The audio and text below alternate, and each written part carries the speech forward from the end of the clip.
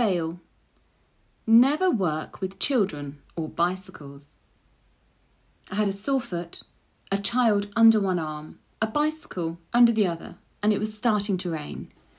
The trip to Draycote Water had not turned out like planned. 4-year-old had a new bicycle for Christmas. A Hello Kitty bicycle, no less. It was pink white and she had a pink helmet with flowers on it. And there was a seat for a doll on the back. She could only have been happier if she had been crowned fairy princess on the same day.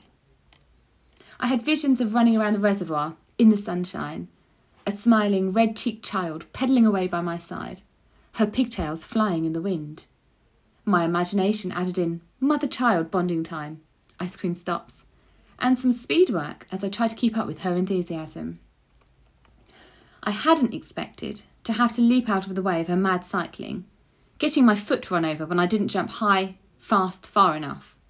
She got so mesmerised by her feet pedalling that she forgot to look where she was going, so lightning reflexes were required to stop her catapulting the wall and ending up in the reservoir and turning this into a team triathlon effort. I did manage to get some speed work in though, running back to apologise to scattered walkers who had leapt to safety when a furiously pedalling, pigtailed child had energetically thrown through the centre of their group, sending walking sticks flying.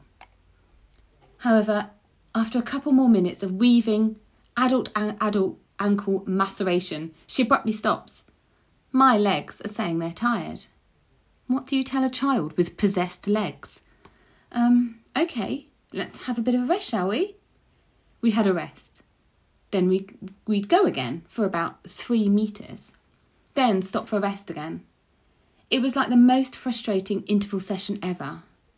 Just as I'd start running, she'd stop.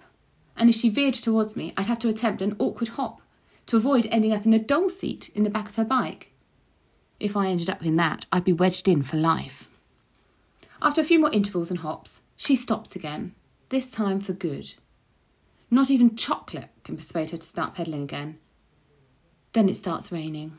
So, child under one arm, bike under the other. This counts as cross training, right?